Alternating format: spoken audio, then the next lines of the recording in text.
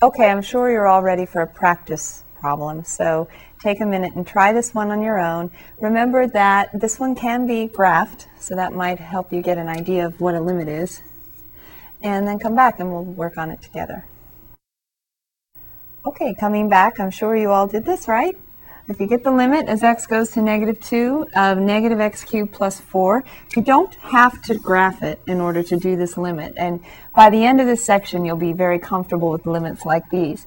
But it doesn't hurt when you're still getting the feel for what a limit is to look at the graph. And these functions actually are pretty easy to evaluate the limits of. We're going to get to some trickier ones later, as you can probably guess. It seems that that's the way we always are in math class. We start out with easy ones and then we get these crazy ones. So the more you can understand what's going on now, the easier it will be to deal with the more complicated examples in the future. So we have negative x cubed plus 4. So negative x cubed, well, let's start with x cubed. X cubed looks like this, right? The scarecrow from the Wizard of Oz, I like to say. You know, when he does his arms like this. So this is x cubed. We want negative x cubed, so that's the reflection. And I know you had this in chapter 1, but it doesn't hurt to go through negative x cubed. And then we're going to add 4. So up 4 for our negative x cubed. And so we'll erase the other ones now.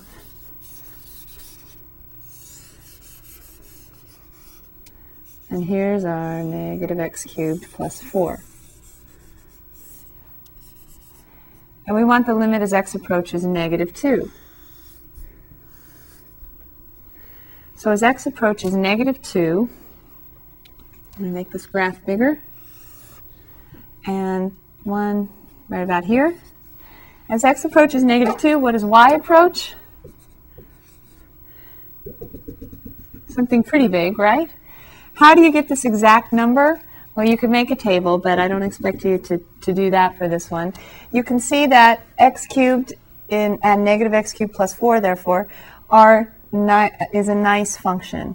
It is nice and continuous. Its domain is all real numbers. So we can just say, well, as x approaches -2, where's this function going? Where are the y values going? We get that by actually taking -2, cubing it, taking the opposite, and adding 4, because that's what the formula says. For this function, we have -8, but then we have the opposite of it, and then we're going to add 4. So it looks to me like we have 12.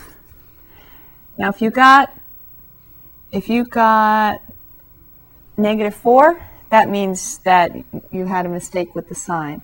But approaching -2 from each side, you cube it and then you take the opposite. Notice cubing a negative doesn't go away, so we have +8 plus 4. So it looks like the value that the y values are approaching as x approaches -2 from the left and from the right, the y value is 12, and that's our limit. Now remember I said you didn't need to do the graph.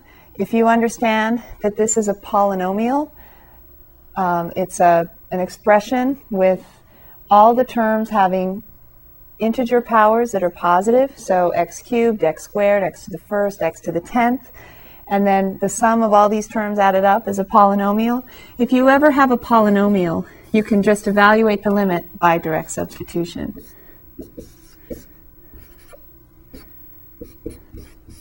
So using direct substitution, and also we can see when we use direct substitution, we don't have any problems with the function. So we have 8 plus 4, 12.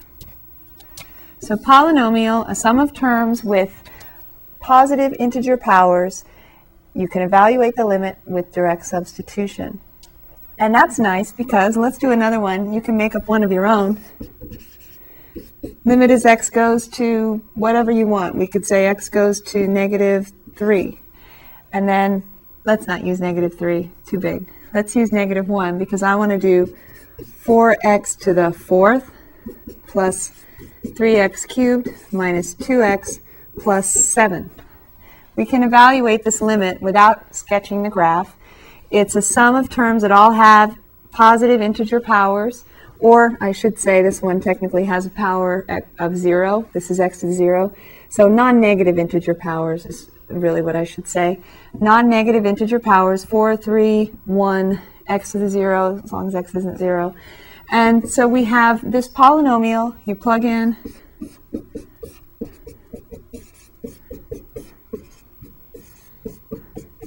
direct substitution. Everywhere you see x, you plug in -1.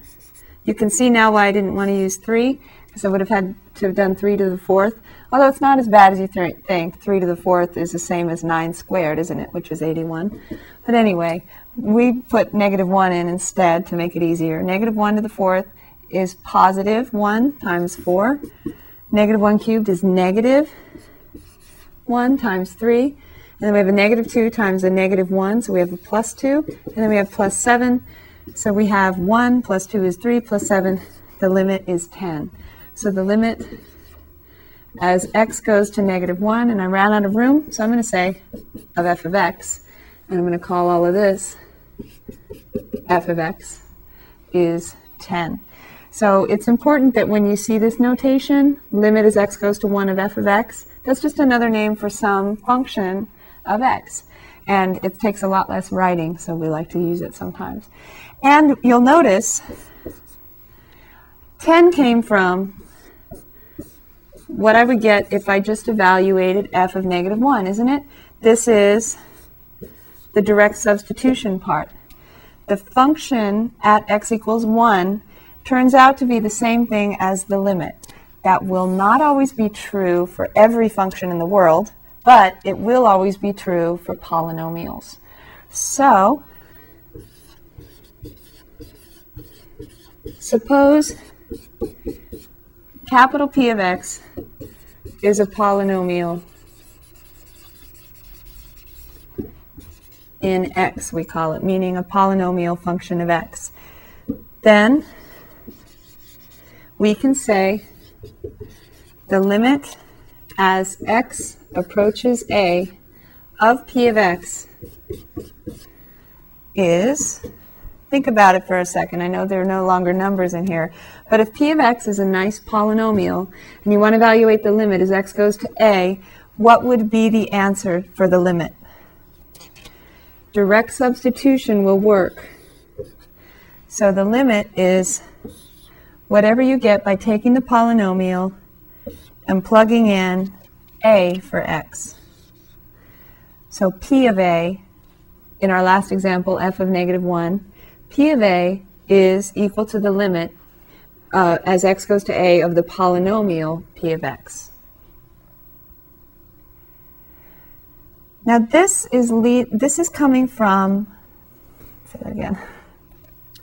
Now this comes from actually a lot of theorems altogether. So I kind of jumped the gun a little bit by exploring a lot of functions and just trusting that you accept that it works by plugging these numbers in.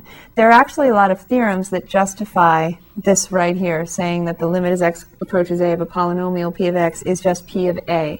So let's investigate those now.